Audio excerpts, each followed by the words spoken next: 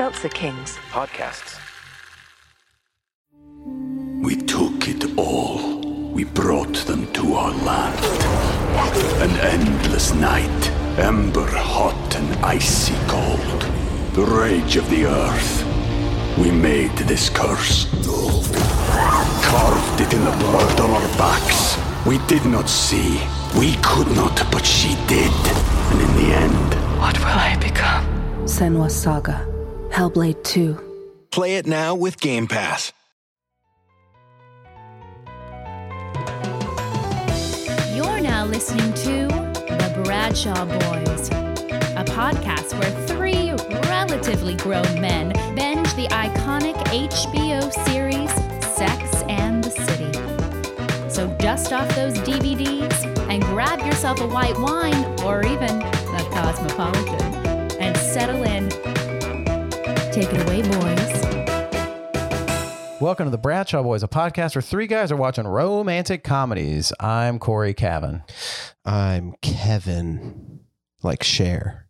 What? One name. My name's John Sieber, and I'm excited to be here tonight. Yeah. I'm very excited. We're the Roberts Renegades. Yeah, totally. So what up, you two? Roberts Renegades coming at you. What are we doing tonight? We're on a new journey. Yeah, we are going to a wedding tonight. Mm-hmm. We're going to a wedding. Is it my big fat Greek one? It's not that. We've already been to that wedding. Is it one that Fucking I'm stinky spanakopita planning? Wedding? feta. What's the Adam Sandler eating. movie? Wedding? Is it a singer? It's not the wedding singer, no. 41st dates. Are we crashing weddings? Nope. What are we doing at this wedding? Is it is there a funeral involved? Are there three other weddings and a funeral involved? No. Keep guessing. Is Margot at this wedding? Who's Margot? Nope, not that one. Is it a soup that has those little Italian sausages in there? Italian wedding soup? Yeah. That's the movie we're watching. That's one. We're just going to watch someone cook Italian wedding Emerald Ghazi. on YouTube. Yeah. Romantic. We're going to my best friend's wedding. We're going to my best friend's wedding. Yeah. Who's seen My Best Friend's Wedding? I've never seen it. Kevin? I have not. Virgin Eyes. Virgin Eyes across the board. I've never seen this movie either. Yeah, totally. Yeah, I just saw it. I think it was like the 20th or 25th anniversary. Wait, so you saw it? No, there's a bunch of articles about it like 2 months ago or 3 months ago. And I remember at the time I was like, I did not realize it was that iconic or that like, yeah. I remember, I mean, obviously then I look at the poster and I'm like, oh yeah, I've seen that poster forever. Yeah, I don't even know. I know nothing about this movie. That's going to be a theme here, folks. I know that Rupert Everett is in it. Who is Rupert Everett? He is Hugh Grant light. Diet Hugh Grant. Okay. Dude, what a great name. Rupert. He sounds British? like a professor at Hogwarts. Rupert Everett. Yeah. He's British, right? Yes. It's a very British name. Yes. Rupert Everett. Rupert Everett. Yeah, he sounds like the new Defense Against the Dark Arts professor at Hogwarts. Also, the other person that's in this is Dermot Mulroney. Once again, Hogwarts professor. He's American, though. Dermot Mulroney, he went to, I know that he went to, I think he went to Northwestern University. Oh, Evanston, Illinois. Yeah. Evanston, Illinois. Shout out. Also, where Seth Meyers and Stephen Colbert, a bunch of like comedy people went to college there. It's where Sandy Sieber went to high school. Your mom? Oh, yeah. Oh, wow. She was a wild kit. Cat? Wild Cat is Evanston or Northwestern. Wild Kit is Evanston High School. Like they're kittens? Yeah, you know. Dermot Mulroney was in Young Guns. I just realized that. I mean, what a stupid name when there's someone named Dylan McDermott out there. It's true. Also, Cameron Diaz is in this movie. What? Cameron Diaz is in this movie. Yeah, totally. Okay. Wait, are we watching The Mask? I wish. I Dude, wish we were watching. The Mask is awesome. Yeah. Is that a romantic comedy? Kind kind of. You know what's crazy is, okay, this movie is directed by P.J. Hogan. Mm-hmm. The movie he directed before this was Muriel's Wedding. And then he directed My Best Friend's Wedding. Which was, so what year did this movie come out? This movie came out in 1997. And then he directed Mortal Kombat Annihilation. Is that true? No, I mean. Okay. So 1997. So it was just it was the 25th anniversary. Yeah, we just had Wow. the 25th anniversary of this movie. Yeah, that's true. Damn. That's crazy. Yeah, totally. What is the wedding? What is this movie about? What are we guessing? I think it's about going to the wedding of your best friend and like kind of an always a bridesmaid, never a bride. That's my, without really knowing much about it before the watch. That's what I'm thinking. Cameron Diaz is her best friend, and Julia Roberts is always the bridesmaid, never the bride. Well, I feel like even though they're both like 11s, I feel like it's probably like Cameron Diaz is like the hot friend, Best friend. and Julia Roberts is like cute, even though, and like can't find a man or something. So it's Julia Roberts' wedding. Cameron Diaz is the like maid of honor, or something like that, who falls in love with. No, I'm saying it's Cameron Diaz's wedding, and Julia Roberts is like the cute best friend who like can't land someone. And then does she fall in love with Cameron Diaz's spouse? Yeah, that's what I think. Okay. And then it's like, do I tell him or not? Yeah, I had just thought it was like, I don't know what I thought it was. I'd only gotten as far as like, it's my best friend's wedding, I'm losing a best friend. Like, that's kind of what I thought. Oh, that's good. That's like when I think like, oh, my best friend's wedding, like I'm not getting married and now I'm losing the one person that I really like. I remember you guys sharing that with me when I got married. That you guys were losing me as a friend. Yeah. I was so pissed at Katie. I was like, I went all the way to Kentucky and I was so pissed at you that I drank whiskey at your wedding. John had a great whiskey tasting thing. Didn't even taste any of the whiskey. Yeah. I tasted all 4 of them. Oh, I forgot about that part. Yeah. You also, well, you're wearing a shirt that's from your wedding, sort of. This is literally, this is where we got married. Lost River Cave in Kentucky. Yeah. Bowling Green, Kentucky. Yeah. Wait, Established 1792.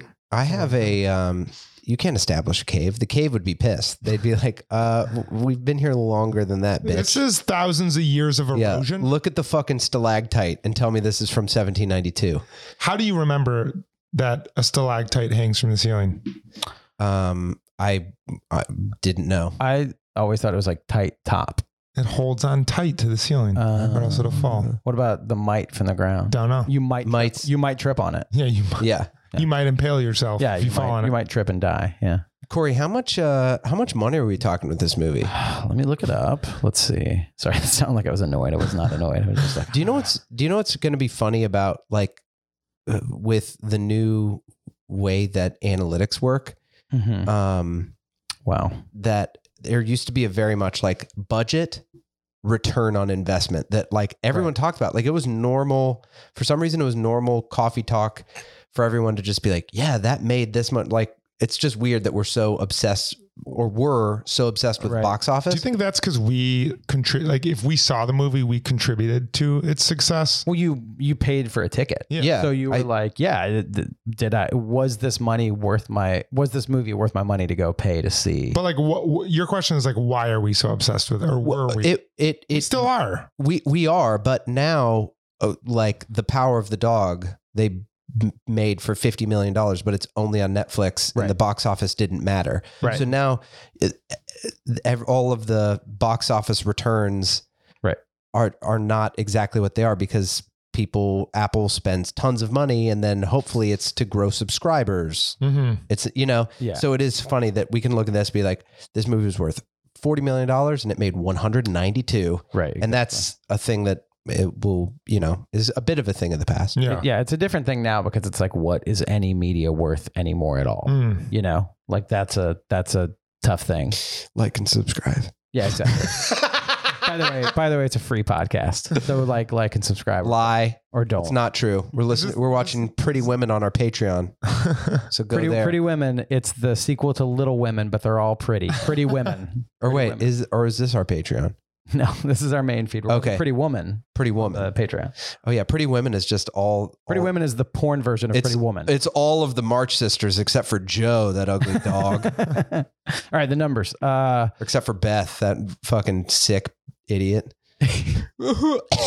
Shut up, Beth. All right, go ahead. Glad we Keep could going. Keep going. No, keep going. Those are the only two I remember. Well, it does. Amy, you fucking hot married lady. What are the guys' names? Rupert Everett. Okay. All right. Budget, $38 million. Man. Pretty huge budget, especially pretty huge budget today. But Yeah. back then, talking 25 years ago, that was a lot more money. Box office, $299.3 million. Almost $300 million. That's called a fucking ROI. Yeah, totally. That's good ROI. Yeah, totally.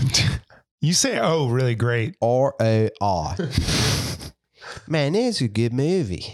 It's kind of like a Pittsburgh accent, right? Yeah. Yeah. Yin's got to see my best friend's wedding. Oh my God.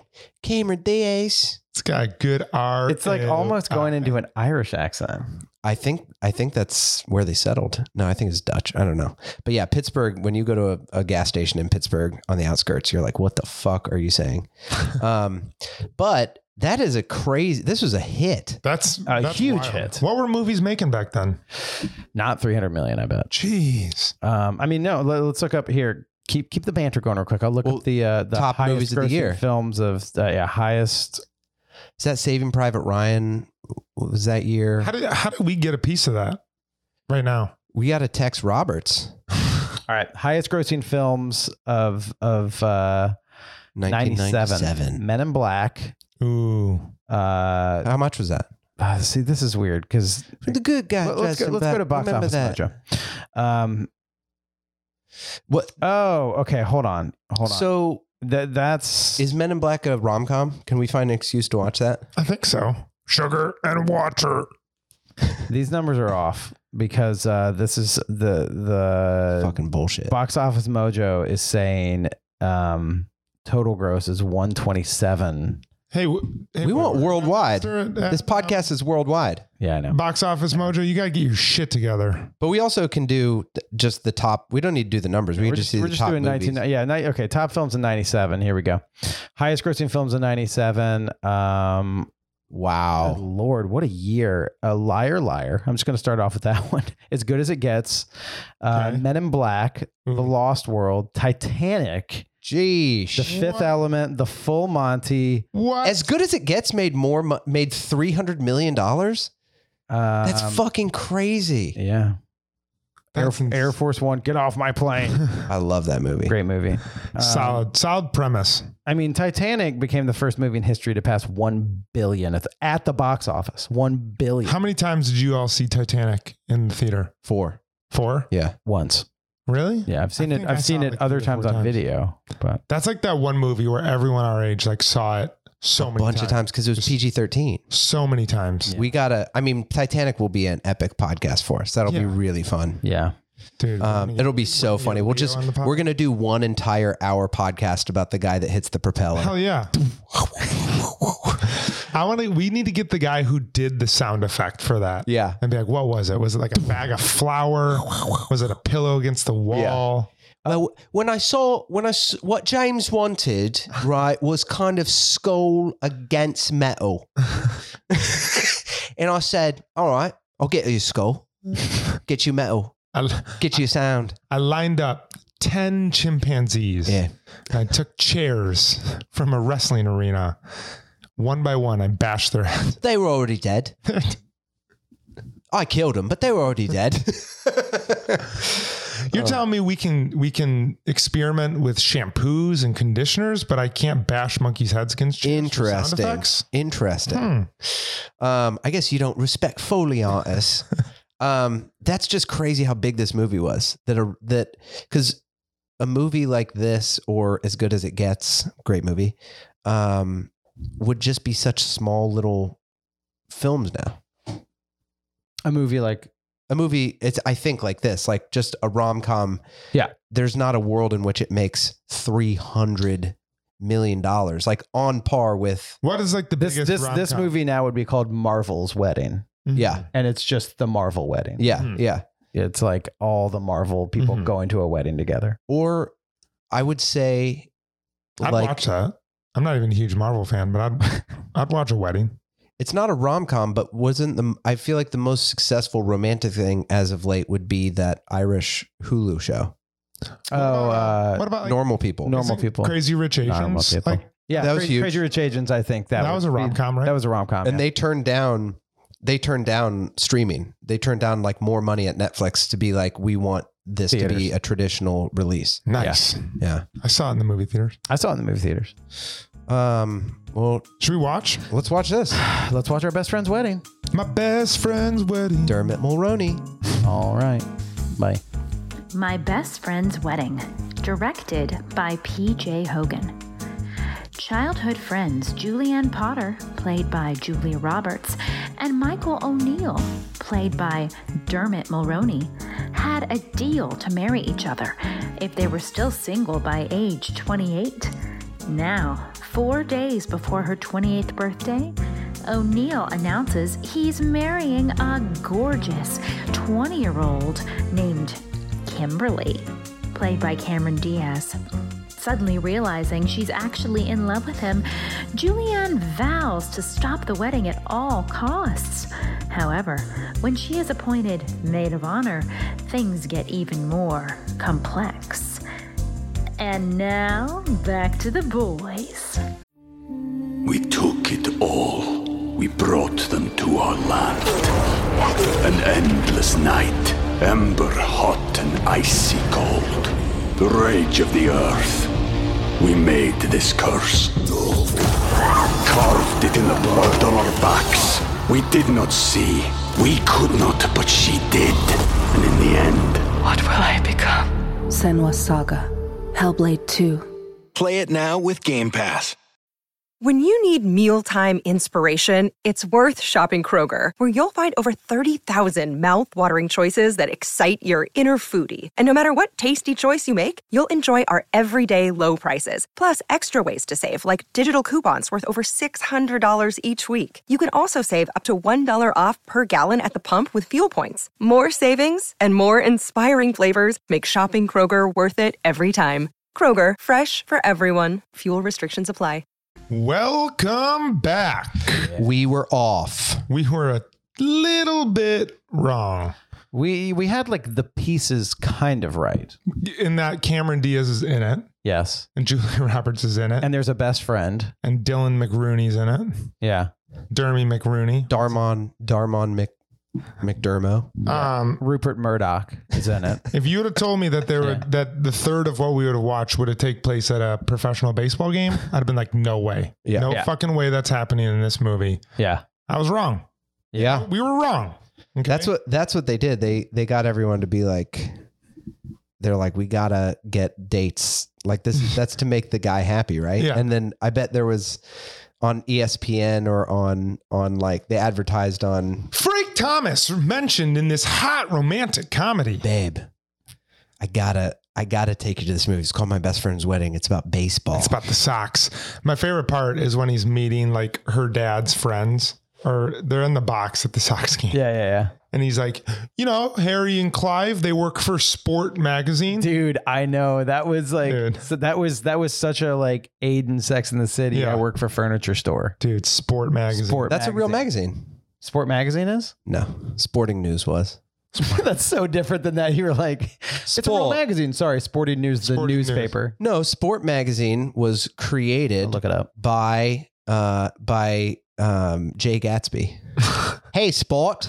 Hey. Didn't he call everyone Sport, or was that Nick Carraway? No, that was... Hey, Sport. That's in Great Gatsby. Nick, Sport, fetch the car. Come out to so East good. Egg. Well, I mean... Oh my gosh, it's a real magazine. Sport. What? U.S. Magazine was an American sports magazine launched in 1946. Final issue, August 2000. Dude, it was a real magazine that you think we can bring it back? Predated the launch of Sports Illustrated by 8 years. Yeah. Wow. Sport. Good for Sports Illustrated for being like, someone's already doing this, but we're going to do it better. Yeah, totally. I bet they tricked everyone when they saw Sports Illustrated, like, holy shit, it's Sport magazine, but there's pictures now. And then Sport's like, we have pictures too. Well, put it in the fucking title. Okay. Let's get into what this movie was. We got Julia Roberts. Is she a food critic or like a food writer? She seems like a restaurant critic. Okay. Yeah. Would she work for Bon Appetit if she were around today? But maybe, possibly. I feel like they're setting her up to be something more like a smaller newspaper than the New York Times food critic. Okay. Or maybe she would work for like New York Magazine. She'd work for food. Those she worked for people that worked for Spork. Yeah. I worked for Spork magazine. Spork. That chef was very nervous to have her in his restaurant. I will say this, from what I know about food critics, it usually doesn't happen where the entire kitchen looks through the window and then the food critic announces their rating at the table after their first bite. Oftentimes, and this is true from what I've heard, like a lot of times food critics would like wear wigs. Would they wear like those glasses with the mustache? But yes, they do wear Groucho Marx glasses. Yeah. But like they go, like they're not, they try to go unannounced because they want. Yeah. Which one wears wigs? I'd heard Pete Wells. Loser. I'd heard that like Pete Wells. That's so funny. I'm gonna look it up. Babe, I have to put my wig on. Or like fake noses or whatever. That's hilarious. That is just so funny because it's like, I mean, I'm sure they can have all the justification in the world, but it's like, that's a little bit of self-importance there that it's like, I got to put my fake nose on. Well, they're just trying to have the authentic experience. They're trying to blend in. I mean, that's so funny. When I was a waiter, we had this thing called Secret Shopper. And like, oh yeah, they would fill in, you had to like hit like the 15 points of the Secret Shopper. You had to like bring someone chips and salsa within 90 seconds of them sitting down. And if you missed, you got like reprimanded. Okay, maybe I'm wrong, but it says Ruth Reichel. Ruth Reichel used to wear giant floppy hats to like cover her face. Like the ones with Pluto ears hanging down that you get at Disney? Yeah. That's so funny. I got my hat in the soup. So in Mrs. Doubtfire, they were like, the original draft was all exactly the same, but instead of them, Robin Williams dressing up because he got divorced, it was just he's a food critic. Food critic, and that was it. Oh, hello. I'm Pete Wells. I heard Pete Davidson did a joke about how he hopes that Kanye does a Mrs. Doubtfire thing. Just shows up. Anyway. So Roberts is a food critic. She's out with her best gay friend out in town, and she gets a message from her best friend saying that he needs to talk to her immediately. He's desperate. Doesn't matter what time. He's in Chicago at the Drake Hotel. And she tells a story about how they dated. She was madly in love with him. And they made a blood pact that they were going to get married if they both turned 28 without being married. Yep. So she's still very much in love with him. She calls him thinking that like this is going to be them getting married. She finds out he is actually engaged to Cameron Diaz's character, and their wedding is going to be in like 3 days. Yeah. And he needs her to come to the wedding and be with him at that wedding. Right. And so Julia Roberts, is the best friend to the groom. Not what I expected. Not the bride. And that is some conflict. For real. Ooh. So she shows up to Chicago with the sole intention of destroying this marriage, exploding it before it happens. Cameron Diaz's character is like this perfect college student whose dad is a billionaire owner of the White Sox. Mm-hmm. And she's got her cousins, her foul-mouthed Southern cousins in town, her mother in town, and it's kind of like meeting the family. But Julia Roberts is a spy. She is a Cylon. Is that from Battlestar Galactica? I'm not sure. Here to destroy their relationship. Yeah. Because she wants to marry him?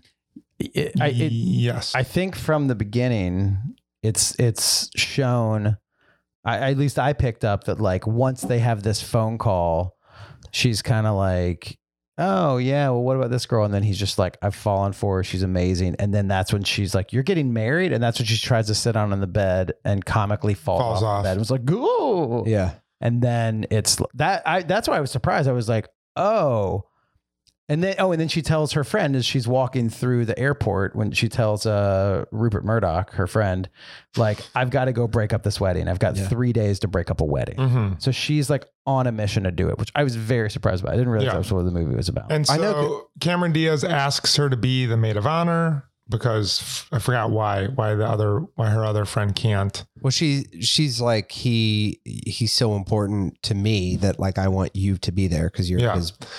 I thought something happened to her friend. Did her friend? Her friend got diagnosed with what? Cancer. With what? Okay. And she was like, I'm getting married. I don't have time to sit by the freaking give her chemo. I got to marry Rupert Everett, Rupert Grint. Wait, she's marrying the Dermot Dylan McDonald. Yeah, there you go. I don't know what happened to her friend. So Julia Roberts goes to the White Sox game, and like she's like the belle of the ball. All the men love her. Her friend's dad is obsessed with her. Her friend's brother is obsessed with her. She's got moves you've never seen. That's a quote I've heard before. I've got moves you've never seen. You're right. Yeah, and then you're right. I feel like that's been in like an Oscar, like beloved movies like thing. Julia Roberts being like, I got moves you've never seen. And then they go karaoke, and she's just trying to like these little tricks to try to split that relationship up. So she's almost kind of like the antagonist a little bit. Mm-hmm. Yeah. And then where we ended is after making Cameron Diaz sing karaoke and embarrass herself, she convinces Cameron Diaz to essentially get her father to offer him a job. And Julia Roberts was hoping that it would appear like she's not satisfied with the work and the job that homeboy does at Sport magazine. And it's also a flip because she's like, she wants to undermine to make it look like Cameron Diaz isn't satisfied with his job. And also he really likes his job, but she told Cameron Diaz he hates his job. So get him, but he won't tell you that. So get him off the road. So she's trying to like play both sides and play them against each other. Luckily, no one at this table has experience with fiancés not approving of the job that we were doing. That's true. Yeah. Because that would cut pretty deep if we... Welcome to Personal Moment with Kevin. I related... No, I'm kidding. No, but I told you. You told me. I mentioned it right away when we were... I was like, oh shit, that's like... Yeah. Did that hit? Why don't you tell everyone...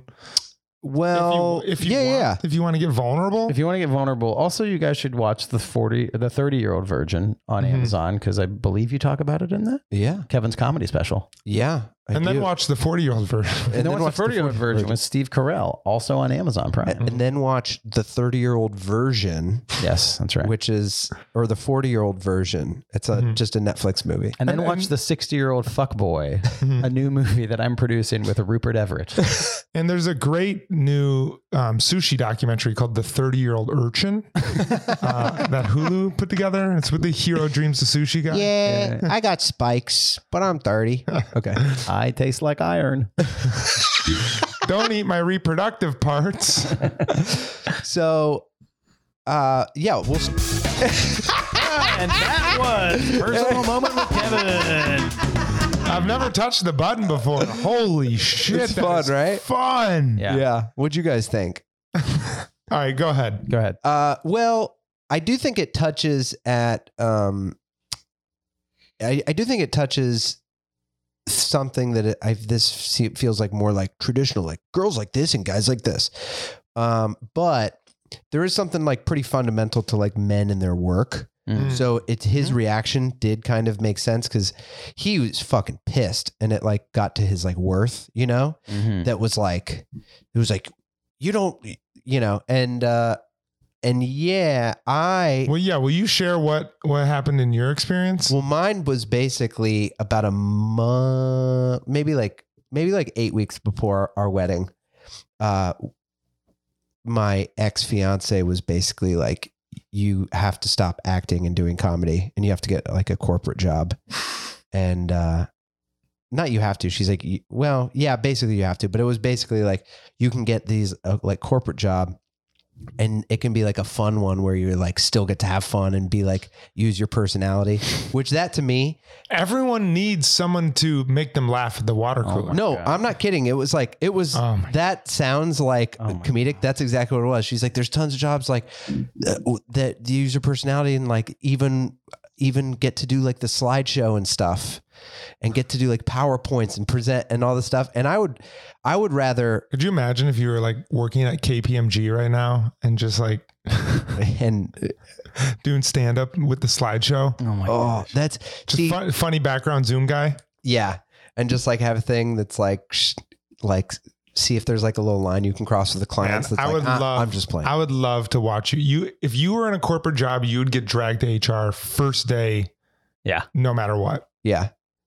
And Kevin's not creepy. He would just, you'd find the line. It wouldn't be like a Me Too thing. It would just be like, your meme would be of like the naked dude's dong hanging out. And they'd be like, Kevin, we can't send naked pictures of men on the company email. When I hear about Slack channels now, I'm just like, dude, that would just be too easy.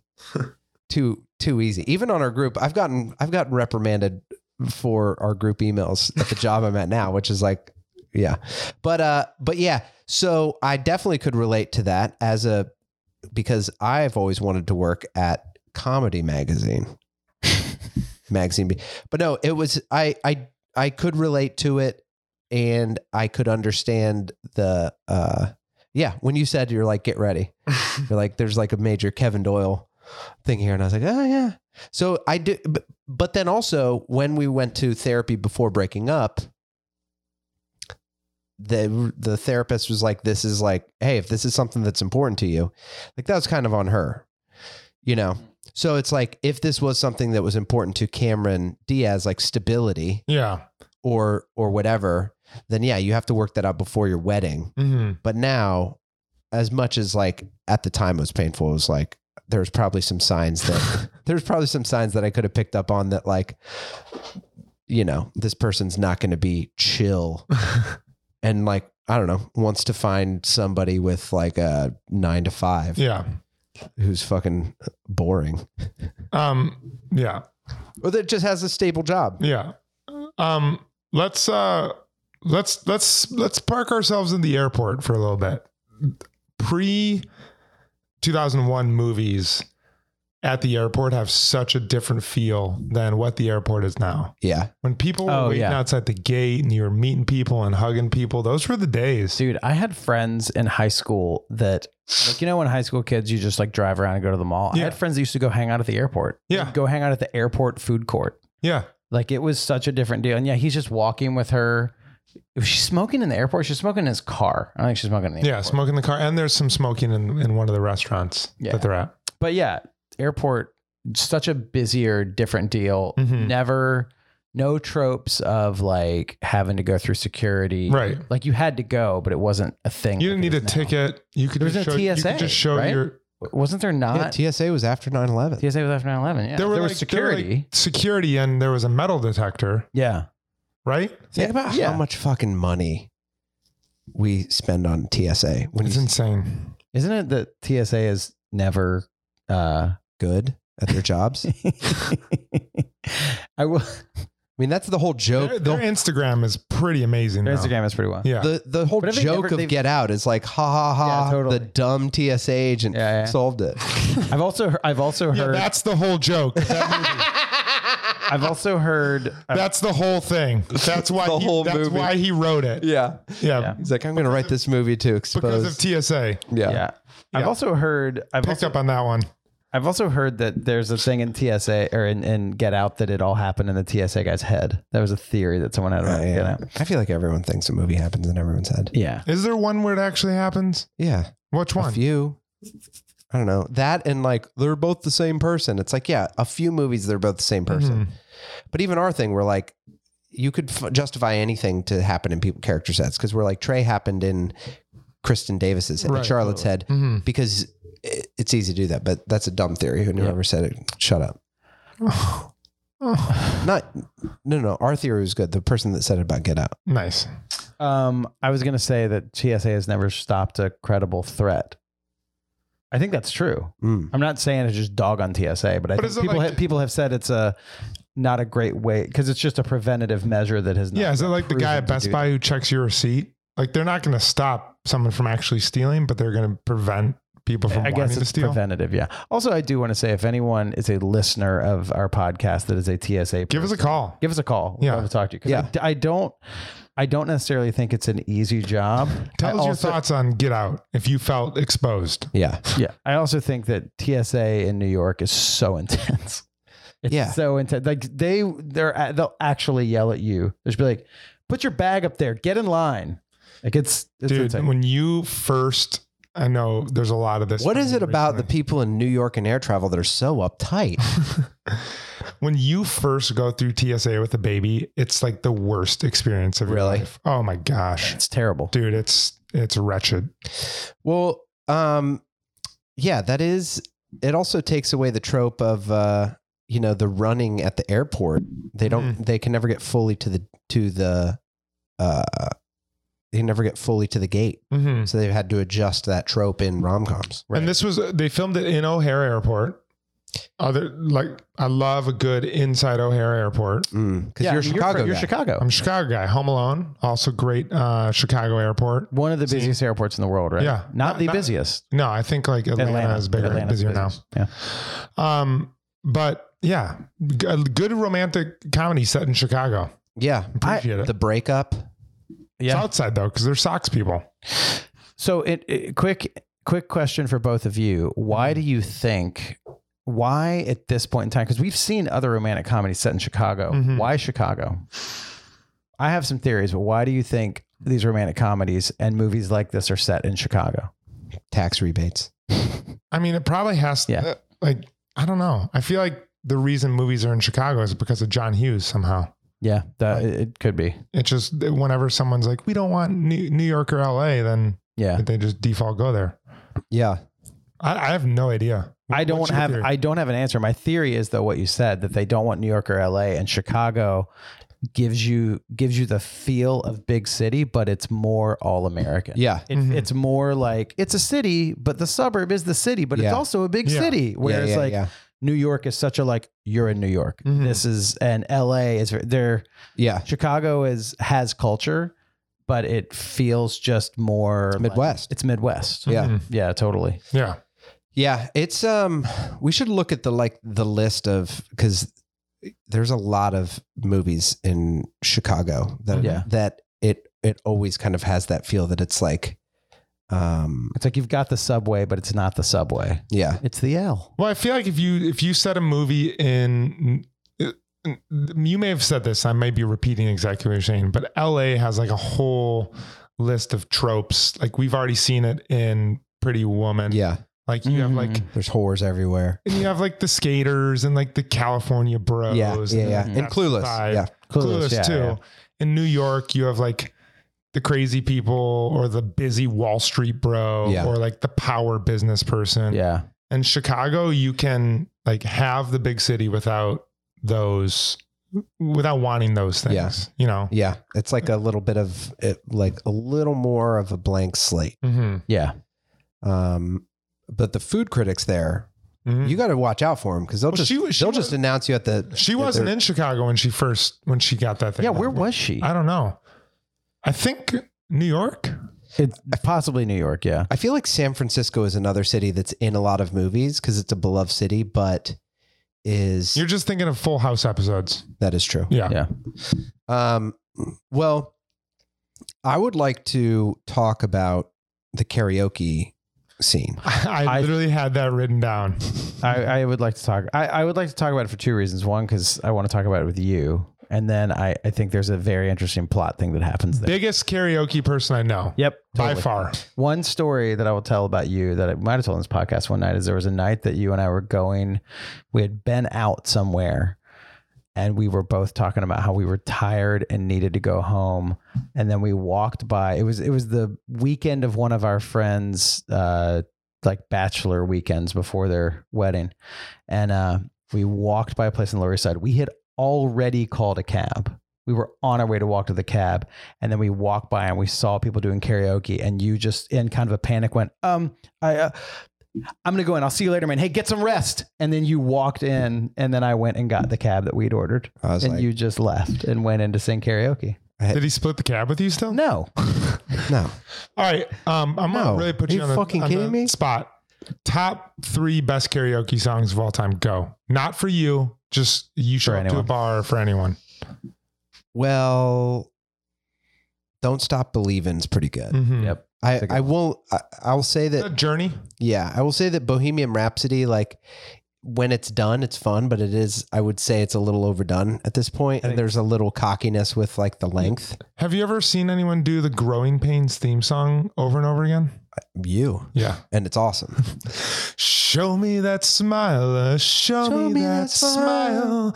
Don't waste another minute on your the best is ready to begin.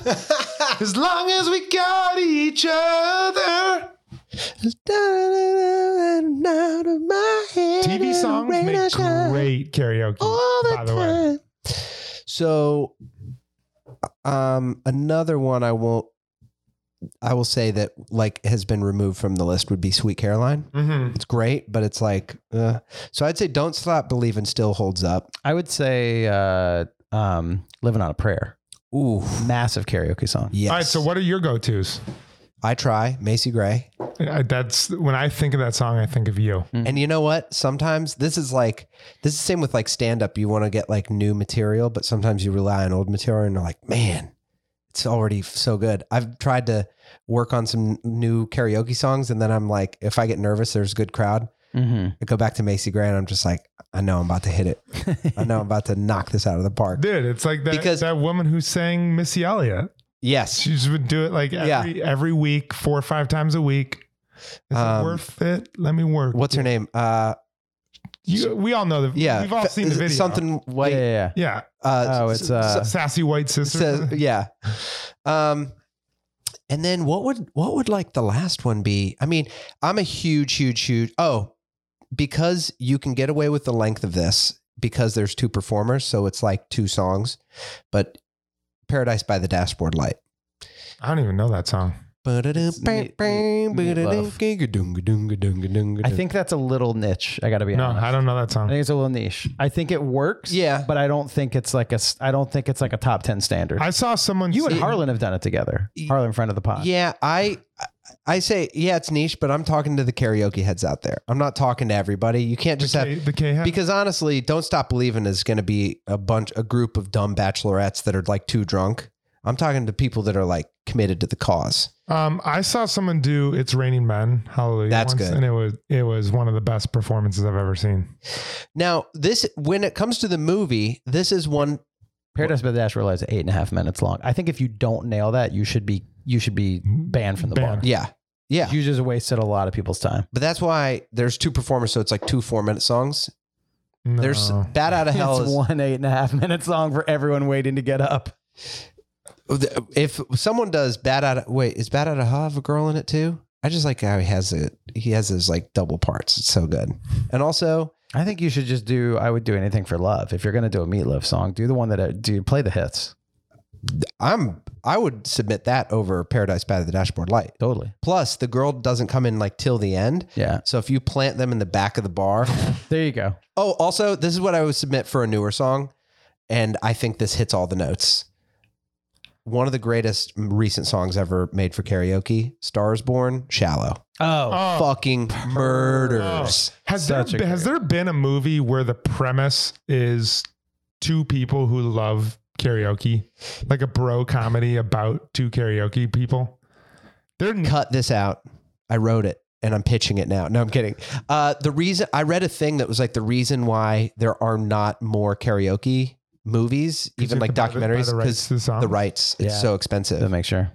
But I do think that would be, I mean, it would be so fucking good. You know who had the solution to that? Who? OMC. How bizarre. By the rights. How bizarre. Yeah, it would be. What about the movie Sing though? Sing is essentially, Sing is, I guess. And they could pay for it because it's a very expensive movie. Yeah, totally.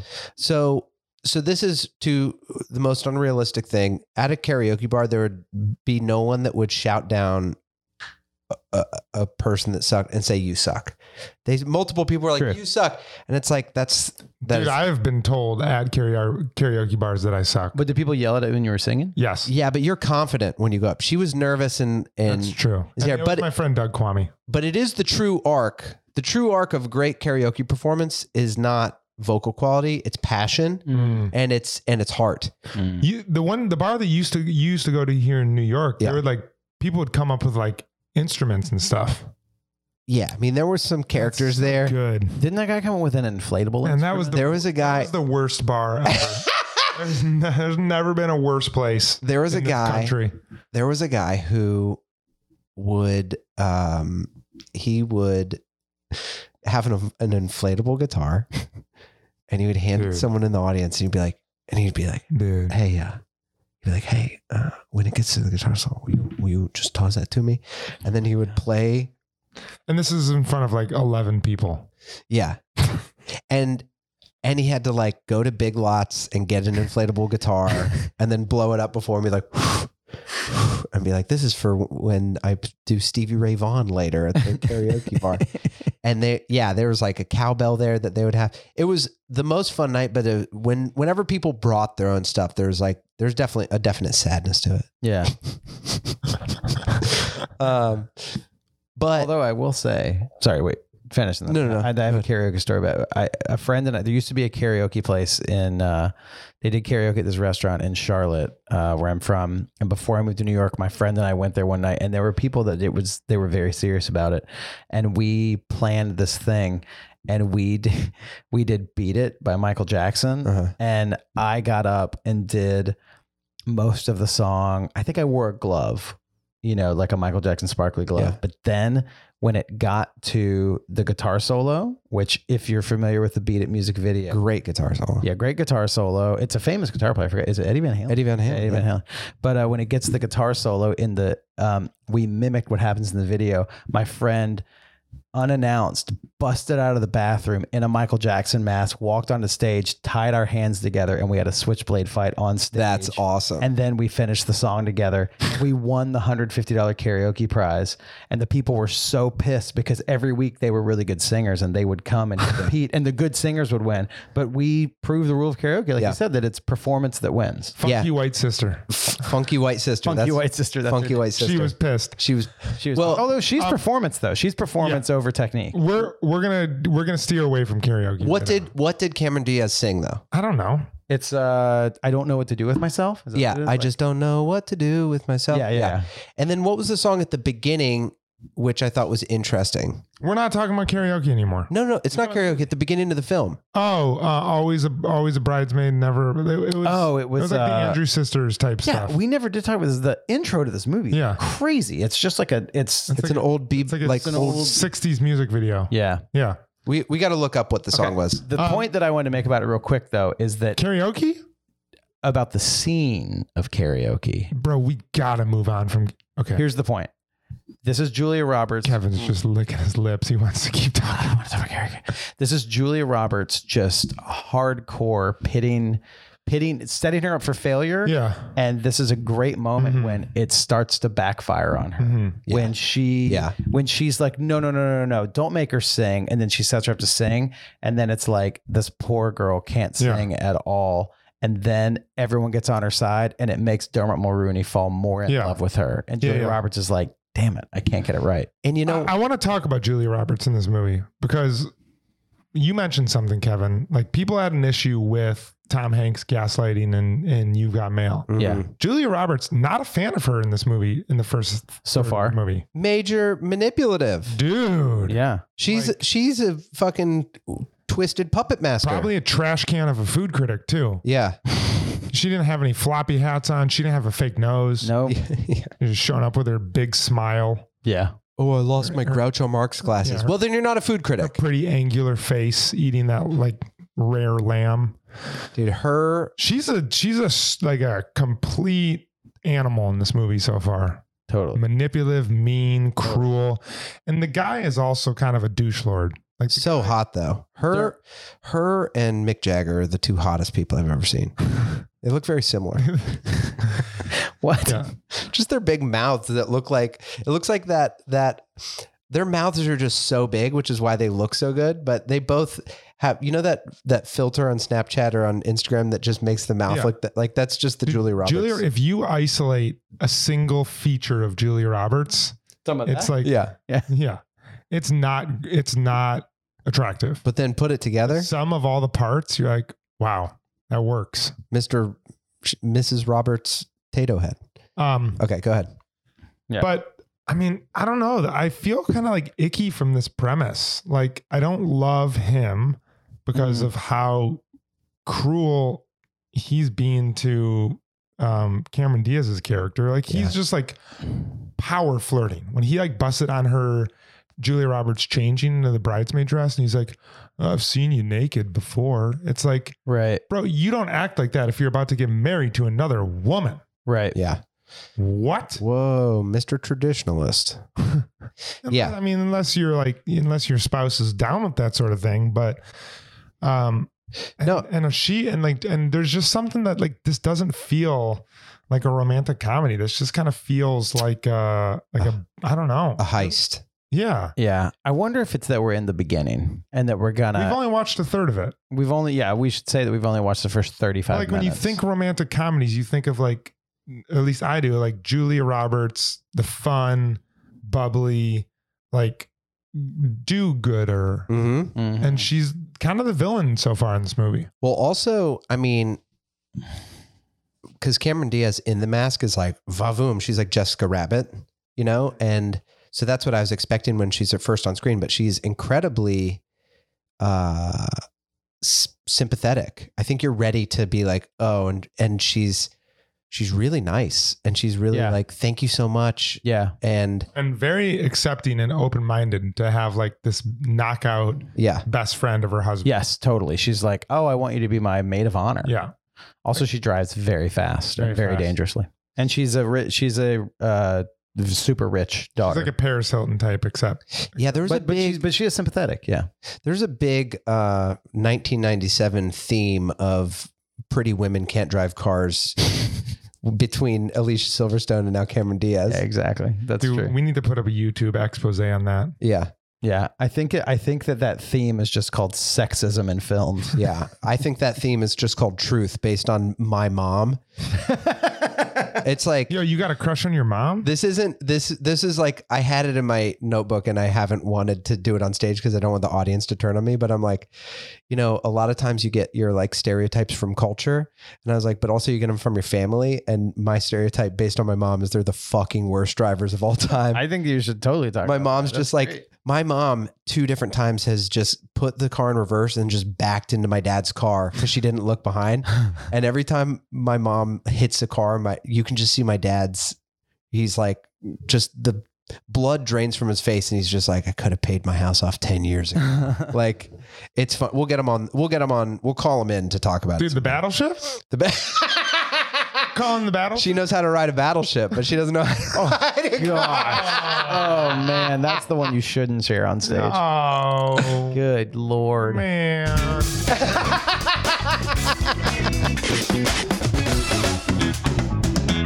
Damn. We're the Bradshaw Boys. Wow. That was over the line. Woke moment. Oh yeah, we have to change the setting that it should stop when we do that. But I think so far, I get what you're saying. This is a distasteful premise for a movie. But I'll say this again, and I've said it before with some of the other movies, but that's where conflict comes from. Yeah, that's true. That's what's keeping you in the room, in the theater, to be like, whoa, I spent $425 to see Julia Roberts charm me. She's cute, but like, I'm not a fan of her right now. Weren't there like dollar theaters? Oh, dude, I spent $1. Yes, there used to be dollar theaters. It was amazing. It was like a do they still exist outside of New York? Are we just tainted? It's possibly they do exist. There still are. There's probably like a $5 theater somewhere. Man, write in if you go to a dollar theater. Write in though. Put a stamp on it. Lick the stamp. Even if it's a sticky one. But yeah, what do you think of it, Corey? Where are you at with this movie so far? I have to say, well, I'm with you in the sense that I'm like, it's creating some conflict that Julia Roberts, I was very surprised that from the first couple minutes, I was like, oh, we have our premise. She's in love with her best friend. He's the one that got away and she's not going to let him get away. And she is like, I'm on a mission. I got 3 days to break up a wedding. One big like red flag I see with her is when she was like, he gave me all this attention for the past 8 years. And it's almost, I wonder where it's going. Yeah. I mean, are they going to end up in love? I don't know, because she doesn't seem to like him for the right reasons. Yeah. You have all this time. Yeah. And then you're not going to act on it, but it's like, she even says in it, she was like, for 8 years, like, there's just something about it, Cameron Diaz aside, that it's like, do you love this person for who they are? Because right now, I don't think that. You have an old rapport, but, lots of people have old rapports with people they date. Yeah. I was a little curious, too, as to why the breakup story that Julia Roberts gave was like, she got restless. She was like, I can't hold down a relationship. Yeah. And so then they had a talk and they both sort of realized it, and then they kissed and they were best friends from then on. Yeah. So They made the blood pact. What was the blood pact again? They cut each other's hands, or he cut his hand and her hand, and they shook that if they were 28 married, that they would get married. Isn't it? Let's go back to the 28 thing. Isn't it funny? It's funny that it was just like, man, if we make it to 28, 2 years before we die, we got to get married. What a world that we've changed. And also, the other thing we should talk about is the fact that isn't Cameron Diaz 20 and in college?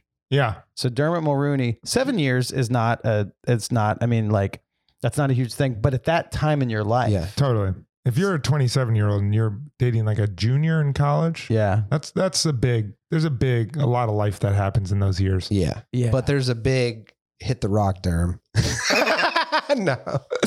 Is he going for Sport Magazine covering college teams and then just dating juniors? Is that what he's doing? Yeah. He's grooming. He is. He's grooming hardcore. Yeah, Dermot Mulgroomey. It's so interesting because none of the main characters except for Cameron Diaz are likable at all right now. That's true. Like I don't like these characters. I don't know. And like the other romantic comedies we've watched, I've liked both characters from the beginning. But maybe that's what this movie's about. Maybe they don't get together. I would feel really bad for Cameron Diaz if they get together.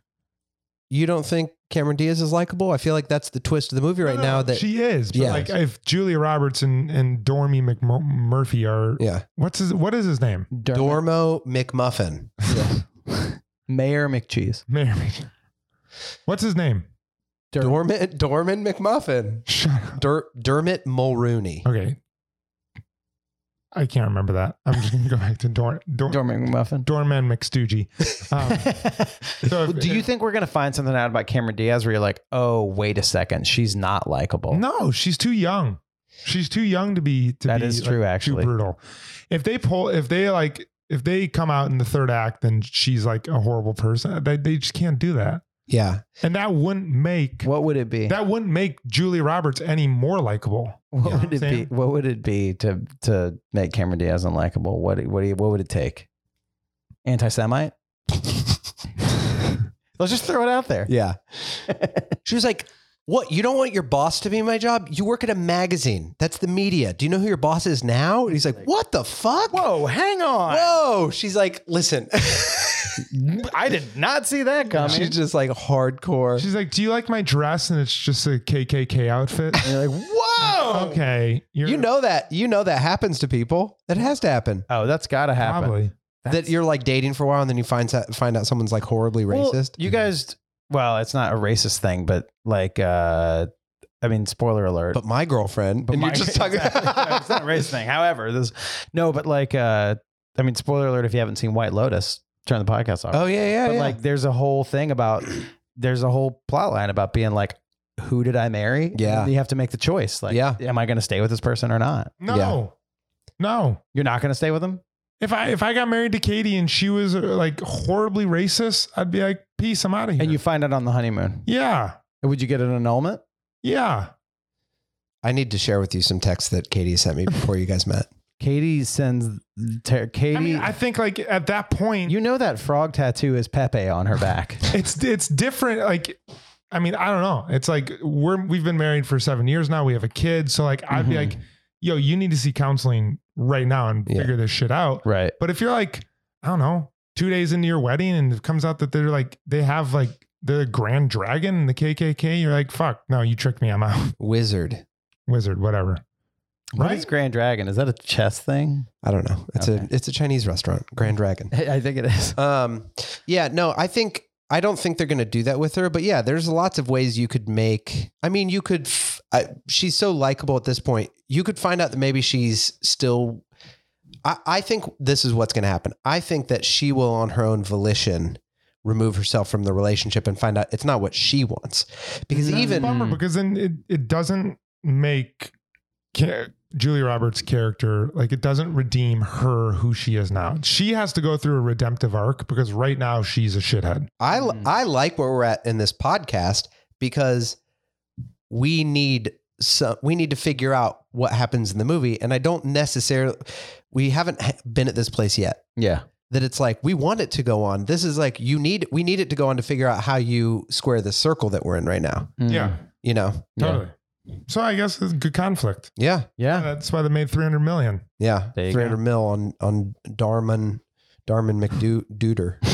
But right. we're going to be watching the second part of my best friend's wedding in the next podcast. Yep. Thank you so much for joining us. Check out our Patreon to hear Come on, Pretty guys. Woman. Come on. Pretty Woman, get on the Patreon. Absolutely. And also, we stopped at minute 35. So if you want to follow along with us, watch the movie. We're watching them like TV shows because we wouldn't have this conversation at all. That's true. That's true. You know? Kevin also on Patreon is going to record he's going to record Macy Gray's You should absolutely do that. Yeah, put it up there. 100%. Do you have a video of it? Just put it on the Patreon. Yeah, I will. Cool. And if not, let's just do it in this room. We should totally with do this that. camera. Games, changes, and fears. Should we do like a Zoom karaoke podcast sometime? 100%. Great. Yeah. Everyone knows I'm coming with Growing Pains theme song. I'm coming with perfect rise and fall Perfect on Strangers. the wings of my dreams. Standing. I don't know the lyrics. So good though. I'm dreaming of you. Sing it out there with us. But I'm dreaming of you, babe. But I keep my cool. Now we're fading. All right. I try. Later, taters. Later, taters. The Bradshaw Boys stars Corey Cabin, Kevin James Doyle, and John Sieber. The show is produced by me, Jeremy Balin, and narrated by Katie Sieber. This podcast is part of the Seltzer Kings Network. Check out all their great podcasts at seltzerkings.com. You can find the boys on their socials at The Bradshaw Boys or on their website at thebradshawboys.com. And as always, if you see them in the street, tip your glass. Thanks for listening. Seltzer Kings. Podcasts.